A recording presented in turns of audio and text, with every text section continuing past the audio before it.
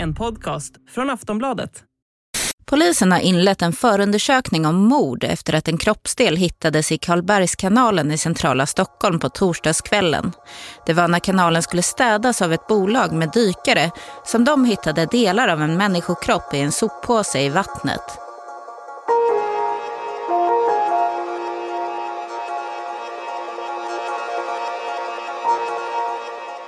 När de första kroppsdelarna hittades fanns det fortfarande ingen uppgift om någon saknad person.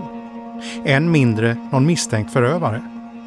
Fyndet var en gåta och polisen fick skriva i sin anmälan: okänd gärningsman misstänks för mord genom att ha berövat en människa livet på okänt sätt. Detta har inträffat vid okänd tid och på okänd plats. Men när en granne sen slog larm om att en man i huset inte varit synlig på flera dagar satte det polisens utredare på rätt spår. Det här är den misstänkte styckmördaren. Ett avsnitt av podden Aftonbladet Krim. Jag heter Anders Johansson.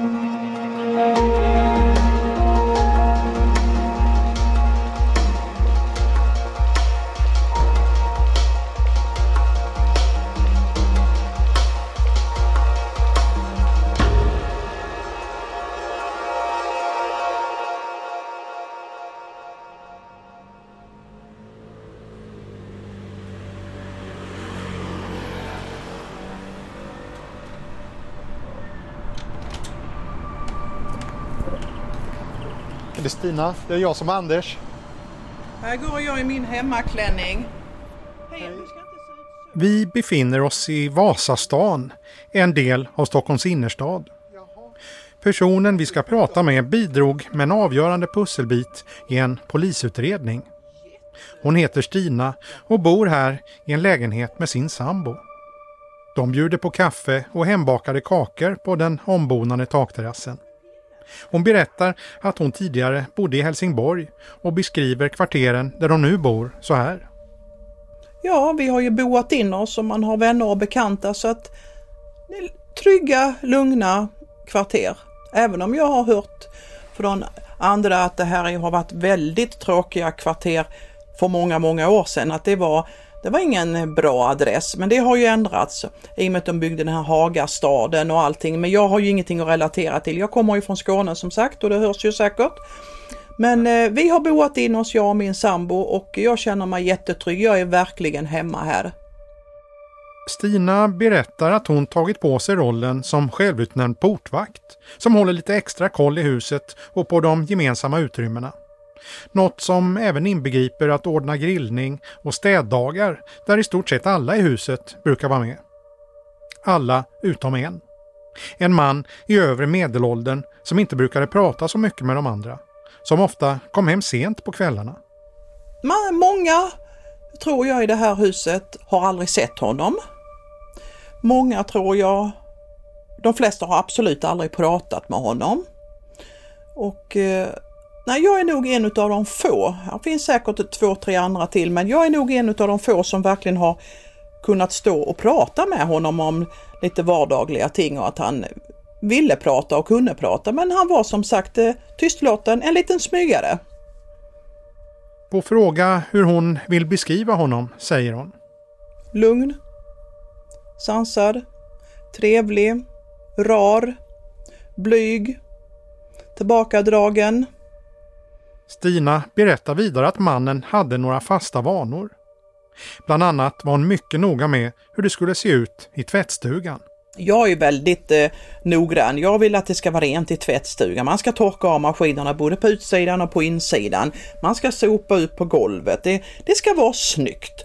Och där var ju den här mannen exakt likadan som jag. Så att det brukar vi skoja om. Så att han kunde ibland säga så att han brukade titta när jag skulle tvätta så att han tvättade efter mig och jag kunde känna detsamma att tvättar man efter honom då vet man att då är det rent i torktumlaren, då är det inte smutsigt på golvet. Det är så tråkigt att man ska behöva börja städa tvättstugan innan man själv börjar tvätta. Så det var en liten rolig grej att jag kunde se att nu ska han tvätta. Ja, då tvättar jag efter så är det rent och snyggt. Så att det var en sån här liten grej som förde oss samman. Förutom i tvättstugan sågs de annars mest vid hissen. Men de pratade vanligen aldrig något längre. Det var mest allmänna, enkla fraser som hej, fint väder, nu är det helg igen. Men sen vid ett tillfälle, under hösten 2020, började Stina söka kontakt med mannen. Under augusti-september förra året så renoverades det en lägenhet här strax under oss och en hel renovering. Och då behövde vi komma in i den mannens lägenhet för att göra en inspektionslucka i köket, för man bytte den stammen eller de rörerna. Och då mötte jag den här mannen nere i porten och berättade om detta, att vi behöver komma in till dig och göra en inspektionslucka längst in i ditt kök, för vi byter röret från killen som bor snett ovanför dig. Ja, det var inga problem. Jag är hemma, det är bara att knacka på eller skicka ett sms eller ett mejl, det är inga problem. Och då gick det väl en dryg vecka. Då knackade jag på, han öppnade inte. Jag knackade på 2-3 gånger den dagen. Han öppnade inte. Och då tänkte jag igen att han är säkert hemma, men han är ju blyg och han vill inte att någon ska komma in, och han kanske inte har fått kläder på sig eller han kanske sover. Han vill ju som sagt vara ytterst diskret. Eller lite hemlighetsfull, jag vet inte. Så jag skickade ett sms. Svarar han inte på. Det brukar han aldrig svara på heller på sms. Men mejl brukar han svara på, så då skickar jag mejl att jag behövde komma i kontakt med honom. Jag skrev också mejlet jag har knackat på, men du öppnar inte, och då svarar han inte på det mejlet. Då skickar jag mejl dagen efter igen, och dagen därpå, skickar något mer sms, gick ner och knackade på. Så under en dryg vecka så var jag väldigt intensiv med att skicka mejl och knacka på. Men han var som bortblåst. Stina fortsatte söka kontakt med återkommande sms och mejl. Hon la även ner skrivna lappar på färggrant papper med uppmaningen att han skulle höra av sig. Men fortsatt utan resultat. Hon meddelade värden som tyckte att de skulle ligga lite lågt eftersom han kanske bara var bortrest. Men Stina började ana oråd och tittade in genom brevinkastet. Och där låg massor av post. Även de färggranna lapparna hon själv lagt dit. Stina började då fundera lite på att kontakta brandkåren. Om det kanske skulle gå att titta in genom hans fönster från en brandstege. Hon gick ner på gatan och tittade upp mot hans fönster. Men såg något som förstärkte oron att något hade hänt. Persiennerna var neddragna. Något som de aldrig brukade vara. Ringde jag till vår värd och så berättade jag detta. Och hon sa, ja du fixar du, Stina. Nej, men vi ligger lågt, tyckte hon. Och det betyder ju ingenting, utan hon tyckte att jag hade ju jagat så mycket. Så de här killarna som skulle göra inspektionsluckan, de fick åka någon annanstans i fastighetsbeståndet och göra någonting annat. Så fick vi vänta ytterligare några dagar. Men det gick nästan 10 dagar. Och de som var hit här, rörmokare som skulle göra den här luckan, de ville ju ha klart det här jobbet, för annars kunde vi inte göra klart den andra lägenheten. Då kontaktade jag värden igen och så sa jag, nej, nu ringer jag polisen. Alltså det är något helt skumt det här. Ja, men det är kanske lika bra. Och då ringer jag till polisen och då är klockan, runt 2-tiden på dagen är hon, när jag ringer upp 114. Stina förklarade bakgrunden, att de sökt honom i 10 dagar utan resultat. Att hon började misstänka att han kanske blivit sjuk, kanske rent av låg i lägenheten. Och de lyssnade och ställde lite frågor och så sa de att nej, men vi återkommer till dig. Dagen därpå stod en svart skåpbil parkerad på trottoaren. På mannens dörr stod ett anslag som förklarade att lägenheten var avspärrad. Men vad hade hänt? Poliserna på plats ville inte lämna något besked. När hon ytterligare någon dag senare blev uppringd av polisen passade hon på att fråga. Och då frågade faktiskt jag, var han i lägenheten? Nej, sa de då. Lever han? Ja, det kunde de inte svara på. Har det hänt någonting? Ja, det är det vi håller på att undersöka nu. Det gick ytterligare några dagar och Stina berättar hur hon började koppla ihop mysteriet med den försvunne grannen med ett makabert fynd som hon sett om på nyheterna. Stina hade sedan ett nytt samtal med polisen och ställde frågan. Det var väl inte hans huvud de hittade i Karlbergskanalen?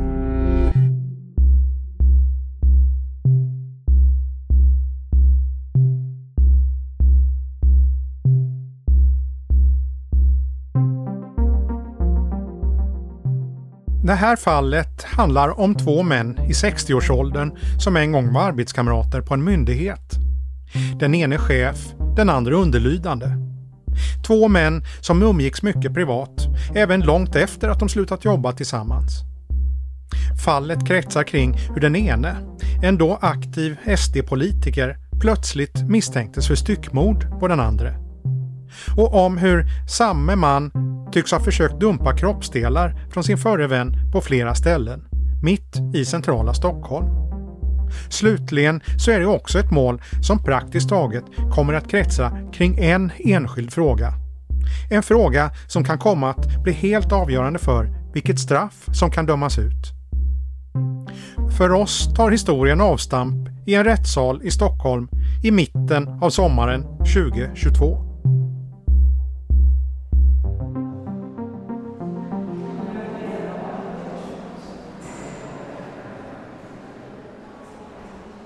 Vi är i Stockholms tingsrätt.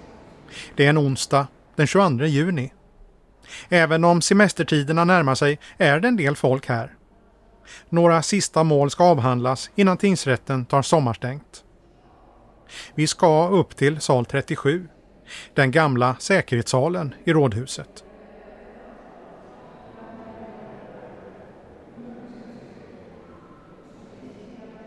Uppe på våning 3 utanför salen har det samlats en stor skara människor.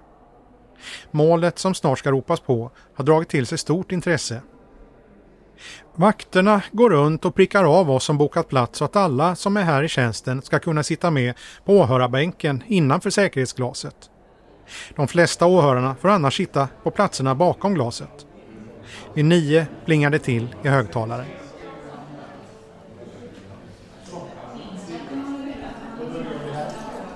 När vi släpps in i salen förs en tilltalare in. Han är en man i övre medelåldern. Han ser välvårdad ut, lite tunnhårig, klädd i svart kostym, vit skjorta och bär ett par tunna glasögon. När kriminalvårdarna hjälpt honom av med handfängslet sätter han sig ner och kastar en snabb blick mot oss åhörare. På samma sida av salen tar även polisens utredningsgrupp på 8 personer plats. Efter att alla satt sig och det blivit helt tyst tar domare Måns Vigén ordet. Då ska jag säga, det ser ut som att ni har kommit i ordning. Måns Vigén heter jag, rättens ordförande. Eftersom det är några stycken här tänkte bara några ordningsfrågor. Mobiltelefoner ska vara satta på ljudlöst eller avstängda. Ingen fotografering. Efter lite ordningsregler lämnar domaren över till åklagare Marina Shirakova som går igenom det här fallet. Åtalspunkt för åtalspunkt. Ja tack, det yrkas ansvar enligt följande och då kommer jag ta upp samtliga punkter på en gång. Mord. Har berövat livet genom att skjuta den i huvudet. Till detta yrkande så finns det ett yrkande i andra hand. Vållande till annans död, grovt brott. Har av oaktsamhet orsakat död någon gång mellan den 30 augusti 2021 och 16 september 2021. Oaktsamheten bestod i att han riktat en pistol mot varvid ett skott avlossades och orsakade skada i huvudet. Avled till följd av skadan. Brottet är grovt eftersom gärningen innefattat ett medvetet risktagande av allvarligt slag. Nästa punkt, brott mot griftefrid. Har obehörigen skadat och skymfligen behandlat hans lik. Han har därefter förvarat hans kroppsdelar samt vid flera tillfällen flyttat, transporterat kroppsdelarna och slängt dessa på olika platser. Det hände någon gång mellan den 30 augusti 2021 och den 28 oktober 2021 i Nyköping och på flera platser i centrala Stockholm, Stockholm stad.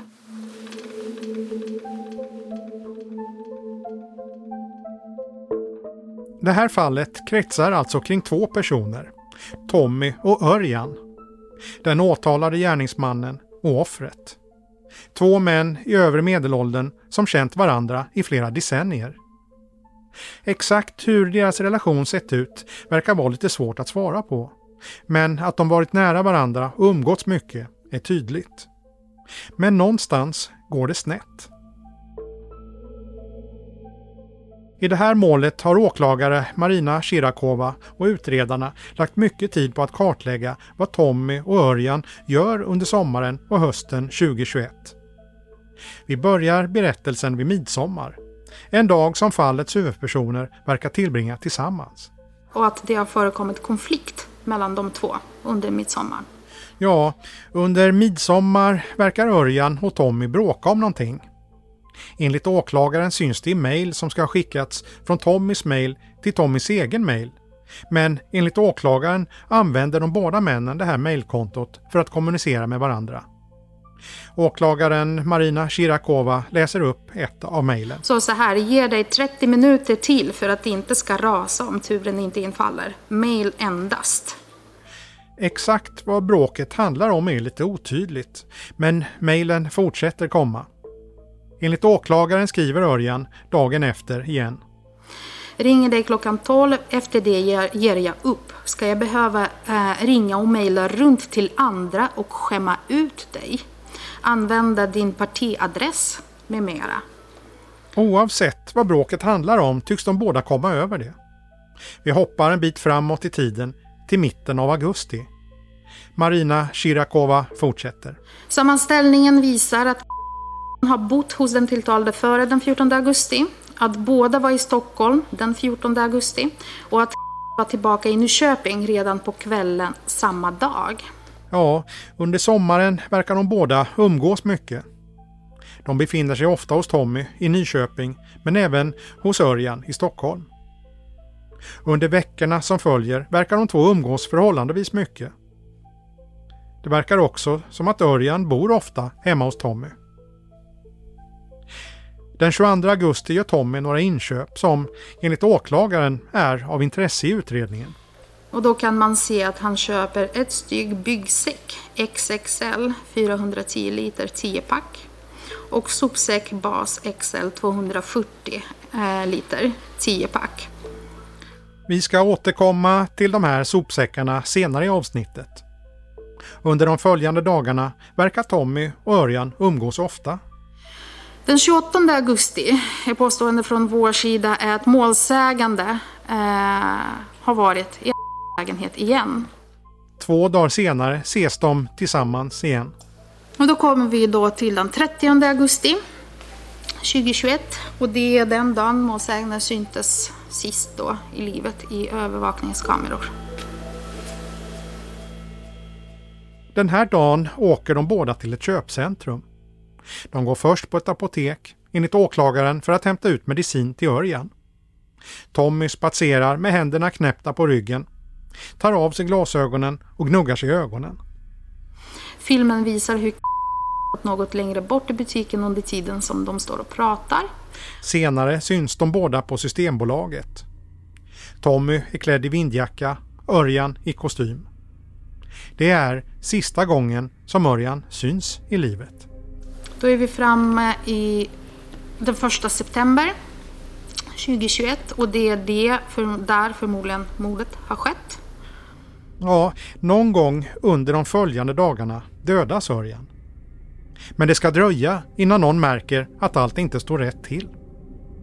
De första tecknen kommer drygt 2 veckor senare, den 16 september 2021.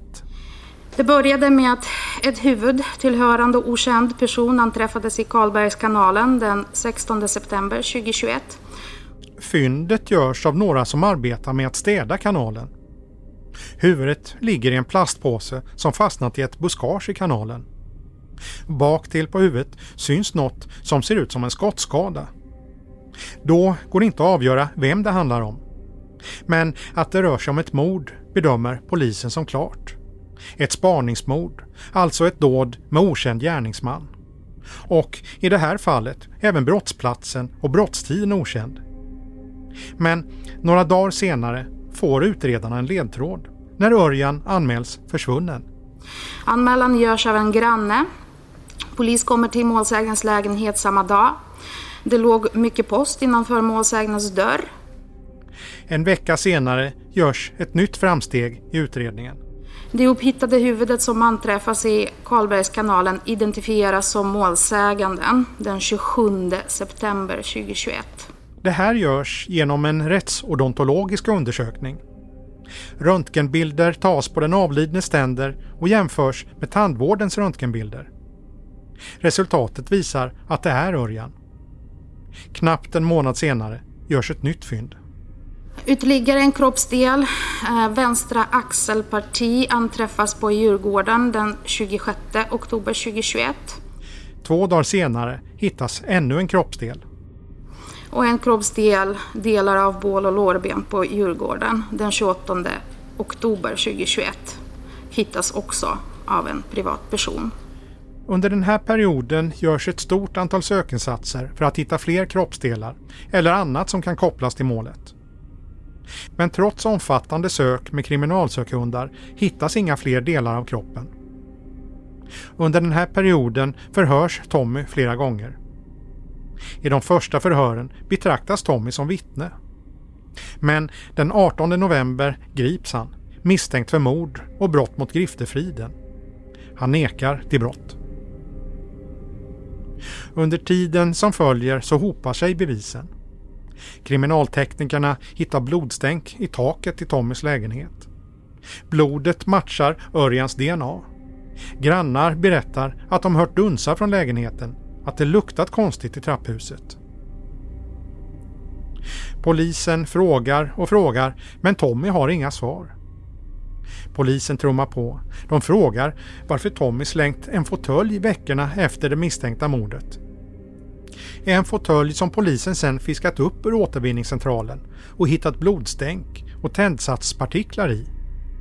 Att blodspår hittats under parketten i hans lägenhet. Tommy har ingen förklaring till hur det gått till. Fler bevis tillkommer. Polisen kan bevisa att Tommy rört sig i de områden där kroppsdelar sedan har hittats. Hans bil syns på övervakningsfilmer och hans mobil kopplar upp i närheten av de utpekade platserna. Polisen menar också att sopsäckarna Tommy köpt in innan Örjan försvunnit matchar säckarna som kroppsdelarna hittas i. Den 19 april 2022 kallar Tommy själv till förhör. Han vill då lämna sin version. Tommy hävdar då att allt var ett misstag. Han säger att han sköt Örjan i huvudet, men menar att det var ett vådaskott, en olycka. Sen styckade han kroppen och dumpade vapnet i vattnet utanför stadshuset i Stockholm. Han erkänner alltså en del av de faktiska omständigheterna, men inte brottet mord. För att polisen ska få en bild av hans version av händelseförloppet får han medverka i en rekonstruktionsfilm. Tillbaka på brottsplatsen, lägenheten i Nyköping, får han visa hur han menar att det hela har gått till. I rätten spelar åklagare Marina Shirakova upp filmen. Innan vi tittar på det så vill jag gärna att tingsrätten har med sig när de tittar på filmen. Det som är viktigast menar jag i den filmen är på vilket sätt visar och hur han själv ser ut, hans sinnestillstånd när han visar hur det gick till. På filmen har Tommy och polisens utredare samlats i den lägenhet som anges vara brottsplatsen. En polis har fått i uppdrag att ha figurant och spela Örjan. Andra står bredvid och observerar. En utredare berättar för Tommy vad som ska ske. Du får visa hur du rörde dig och vad du gjorde. Och det är jättebra om du förklarar också steg för steg momenten. Okej. Under de första minuterna av filmen går Tommy runt i lägenheten och försöker se till att allt ska se ut som det gjorde under brottstillfället. Han flyttar en fåtölj fram och tillbaka och ändrar andra små detaljer. Efter ett tag ber han en av polisen att sätta sig i fåtöljen för att visa hur Örjan satt under den aktuella dagen. Alltså lutad mot ja precis, på ena benet upp på fåtöljen. Ja. Och så där, jag tror. När alla förberedelser är klara får Tommy spela upp vad som hände den dagen då Örjan dog. Enligt Tommy är upprinnelsen att de slarvat bort en bilnyckel. Tommy är bakfull den här dagen och har varit ute och letat efter bilnyckeln. Han kommer in i lägenheten. Och bara ta med skorna. I princip säger väl någonting så här, jag hittar ingen nyckel där heller. Och sen så kommer jag in, han säger väl någonting. Nej, jag förstod det. Eller något, jag minns inte alls vad han säger där. Men jag kommer hit. Tommy visar på filmen hur han kommer in i vardagsrummet och går fram till soffbordet. Jag tror inte, det kan ha varit så att jag satt, men jag tror faktiskt inte det. För det går ganska fort. På soffbordet ligger en pistol. Enligt Tommy är det Örjan som lagt den där. Tommy tar upp pistolen. Den där någonstans smällde det. På filmen visar Tommy hur han går bakom Örjan. Han måttar ett slag mot hans bakhuvud. Enligt honom är det då pistolen går av. Polisen ber honom visa igen, i lugnare tempo. Utan jag sätter fingret där, men det är inget jag kommer ihåg alltså. Jag tar den.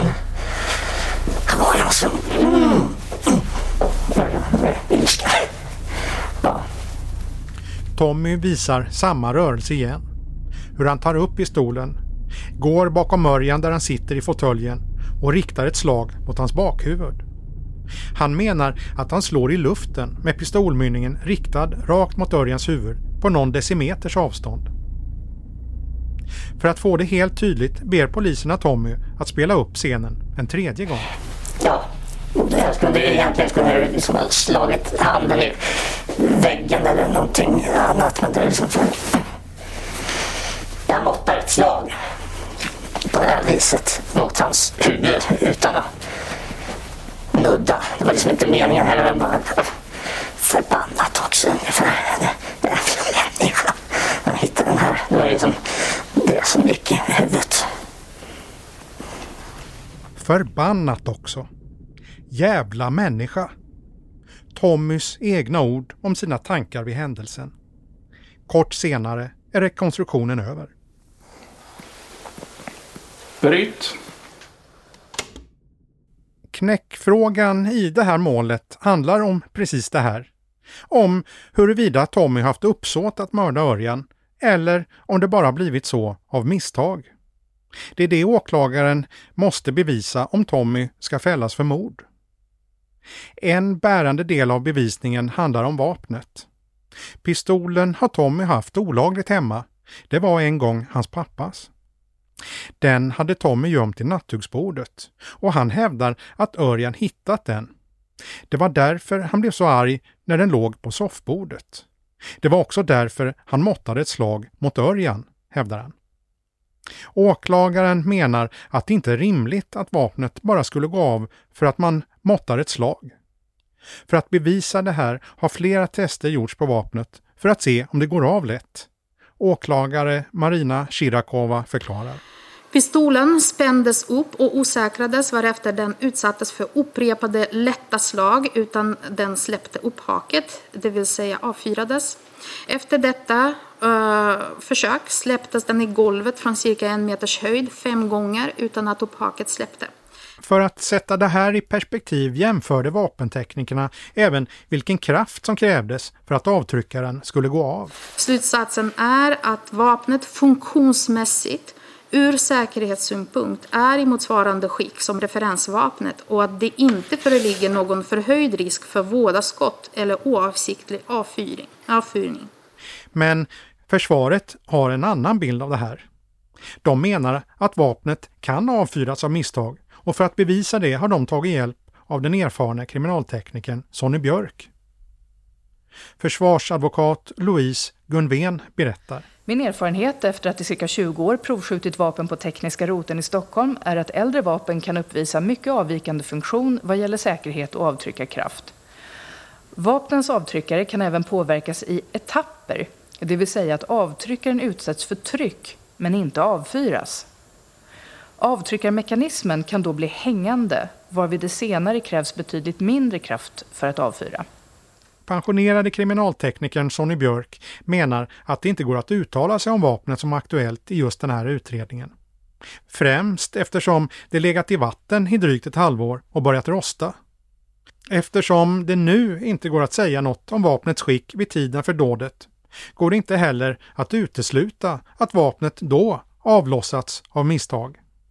Och slutsats. Det är min uppfattning med ledning av ovanstående samt efter provskjutning av ett stort antal vapen att det i detta fall inte är möjligt att uttala sig över den beslagtagna pistolens skick eller säkerhet vid den aktuella händelsen. Med anledning av detta är det inte möjligt att med någon grad av sannolikhet uttala sig om pistolen kan ha avfyrats oavsiktligt eller avsiktligt. De dödande skotten kan därmed ha avlossats av våda. Rätten har alltså två versioner att ta ställning till. Å ena sidan åklagaren som menar att det krävs mycket kraft för att vapnet ska avfyras. Å andra sidan försvaret som lyfter fram en analys som tyder på motsatsen. Det kan tyckas vara en detalj i sammanhanget, men kanske kan den bli helt avgörande.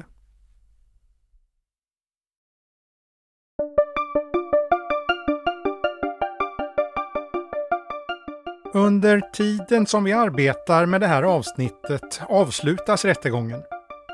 Vid slutpläderingen sammanfattar parterna vad de menar har visats och hur de tycker att det ska värderas. Åklagaren vill se lagens strängaste straff.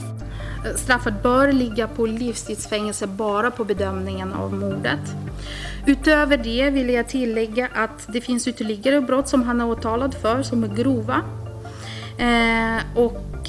Det bör, om tingsrätten kommer fram att straffvärdet avseende mordet inte går upp till livstidsfängelse, så menar jag att de övriga brott gör att man ska göra den bedömningen. Försvaret menar å sin sida att Tommy ska sättas på fri fot. Sammantaget kan man säga att även om det absolut teoretiskt, rent litterärt skulle kunna vara så som åklagaren påstår i sitt förstahandsyrkande, så är det inte styrkt, utan det är snarare så att omständigheterna och det som är visat i målet ger ett ganska starkt stöd för det som berättar. Och då ska tingsrätten inte döma för mord, inte heller med ett likgiltighetsuppsåt, utan landa i vållande. Kortfattat menar advokat Louise Gunvén att Tommy inte haft någon avsikt att döda sin vän, utan att allt är en olyckshändelse. Efter att hon avslutat sin plädering ska rätten överlägga för att bestämma om mannen ska vara kvar i häkte i väntan på dom. Efter en halvtimme kommer beskedet att han ska vara kvar. Kort senare är förhandlingen över. Det var allt. Tack så mycket. Då har vi kommande dagar helt enkelt.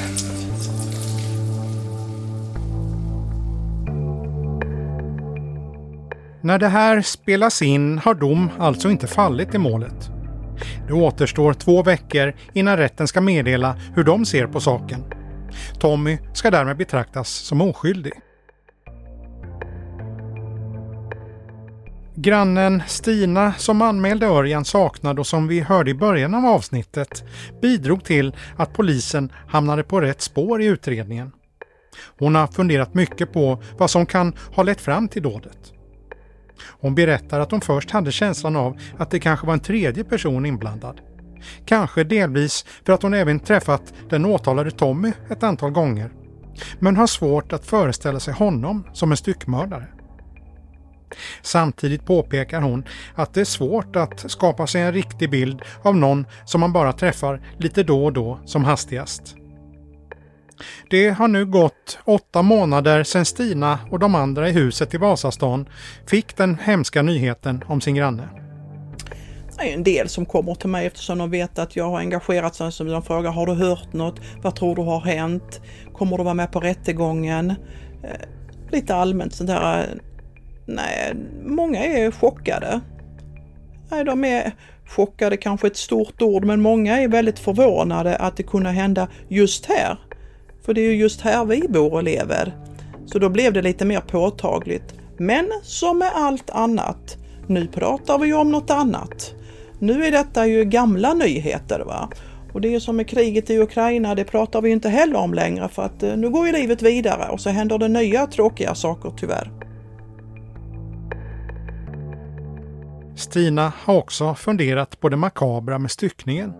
Vad är det för människor som begår den typen av brott? Vanliga människor, tror jag absolut. Än en gång säger jag det, man har ingen aning om vad som händer innanför dörrarna och hur människor egentligen är. Man känner ju ibland knappt inte sig själv. Så att, nej, en sån här sak, det förstår jag ju att då måste man ju vara iskall. Eller kanske inte iskall. Man kanske får fullkomlig panik och gör en handling som man aldrig skulle vara kapabel till i normala fall för att röja undan allt ifrån bevis och gömma och röja det ur. Ja, jag vet inte hur man tänker. Det måste uppstå någon inre styrka.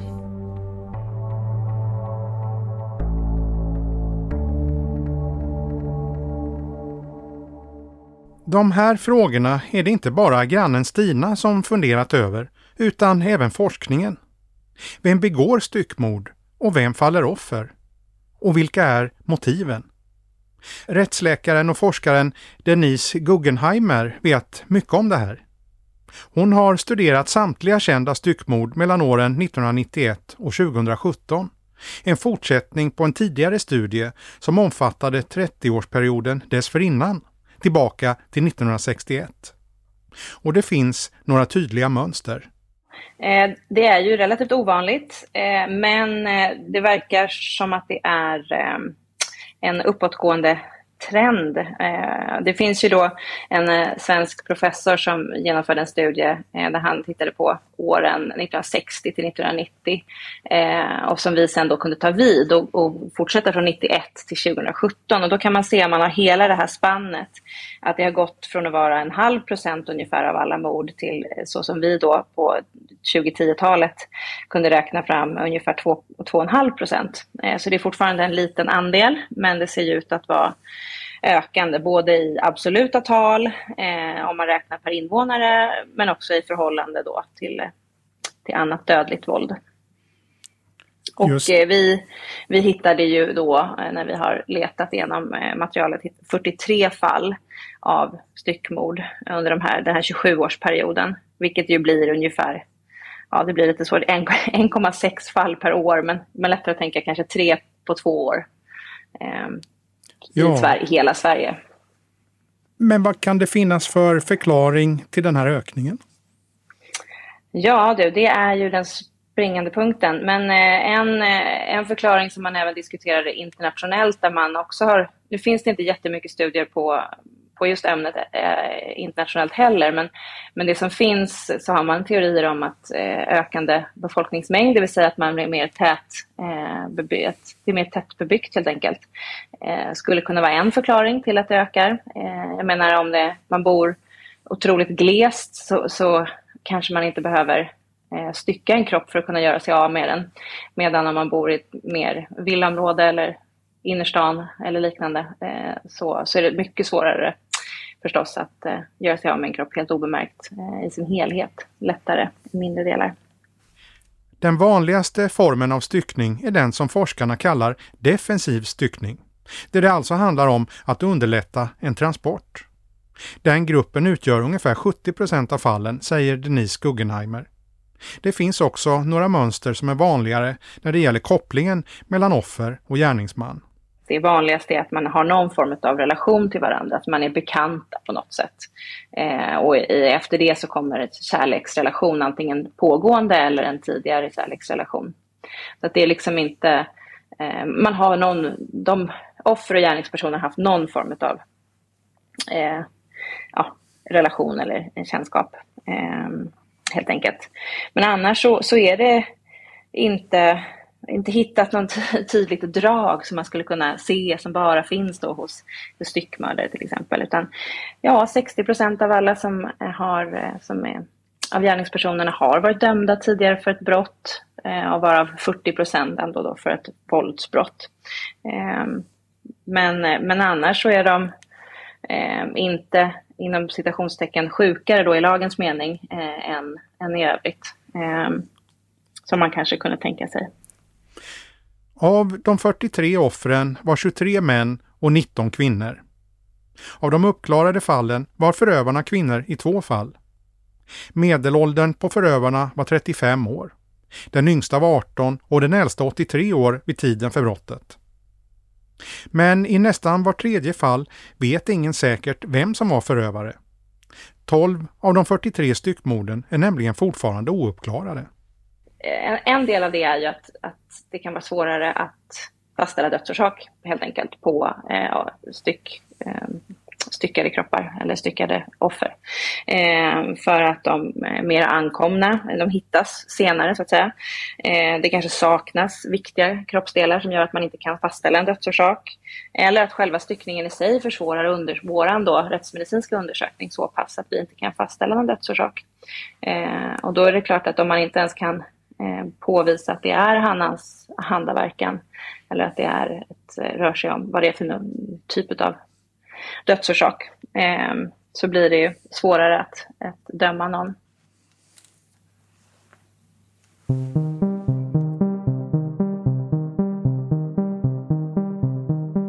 Rättsläkaren och forskaren Denise Guggenheimer har varit inkopplad på ärendet med Tommy och Örjan, men vill framhålla att hon uttalar sig enbart generellt utifrån sin forskning, inte om något enskilt fall.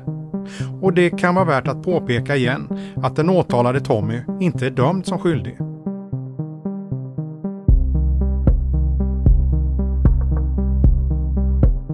En av de generella lärdomarna från Denise Guggenheimers forskning är att det absolut vanligaste i de uppklarade fallen är att den som utfört styckningen också har begått mordet. En annan sak som kommit fram är att styckning kan vara ett sätt för mördare att klara sig undan från att dömas för mord.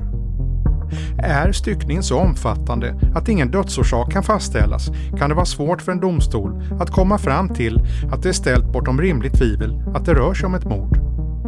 Det här är något som slagit Denise Guggenheimer. Hon skulle därför gärna se en lagändring som gäller brott mot griftefriden, som alltså en styckning hänförs till rent juridiskt. Personligen så tycker jag ju att det hade varit bra med en ytterligare en brottsrubricering, till exempel det grovt brott mot griftefriden. I de fallen där man inte kan fastställa då att det är ställt utom allt rimligt tvivel att personen i fråga har dödat offret, så kanske det borde kunna finnas ett grövre brott eller ett straff som är lite mer grövre än 2 år som är max. Det är ju samma kategori som att välta gravstenar till exempel. Brott mot griftefriden. Idag finns bara en grad av brott mot griftefriden. Vad skulle då vinsten vara med att införa en grad till? Ett grovt brott mot griftefriden som skulle ge ett längre straff. Bland annat skulle det minska möjligheterna för vissa styckmördare att undgå straff, menar Denise Guggenheimer. Ja, att man inte då som gärningsperson ska kunna tänka tanken att ja, men om jag styckar kroppen så kanske jag kan komma undan med det. Eller komma undan med ett lindrigare straff. Sen vet jag inte om det är så man har tänkt, men det är ändå det vi lägger in i definitionen att man gör när man styckar en kropp, då den defensiva styckningen. Att man försöker förhindra eller försvåra brottsutredningen och komma undan. Så det ligger nära till hands att tänka det.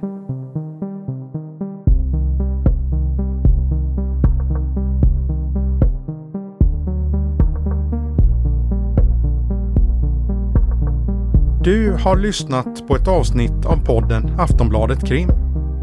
Tommy och Örjan heter egentligen något annat. Klippen kommer från Sveriges Radio.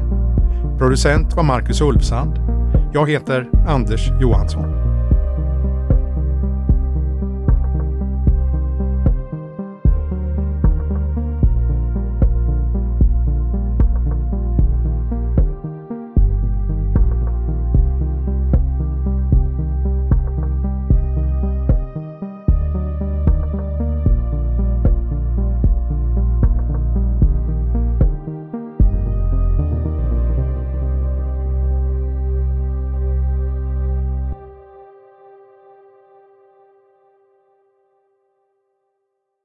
Du har lyssnat på en podcast från Aftonbladet. Ansvarig utgivare är Lena K. Samuelsson.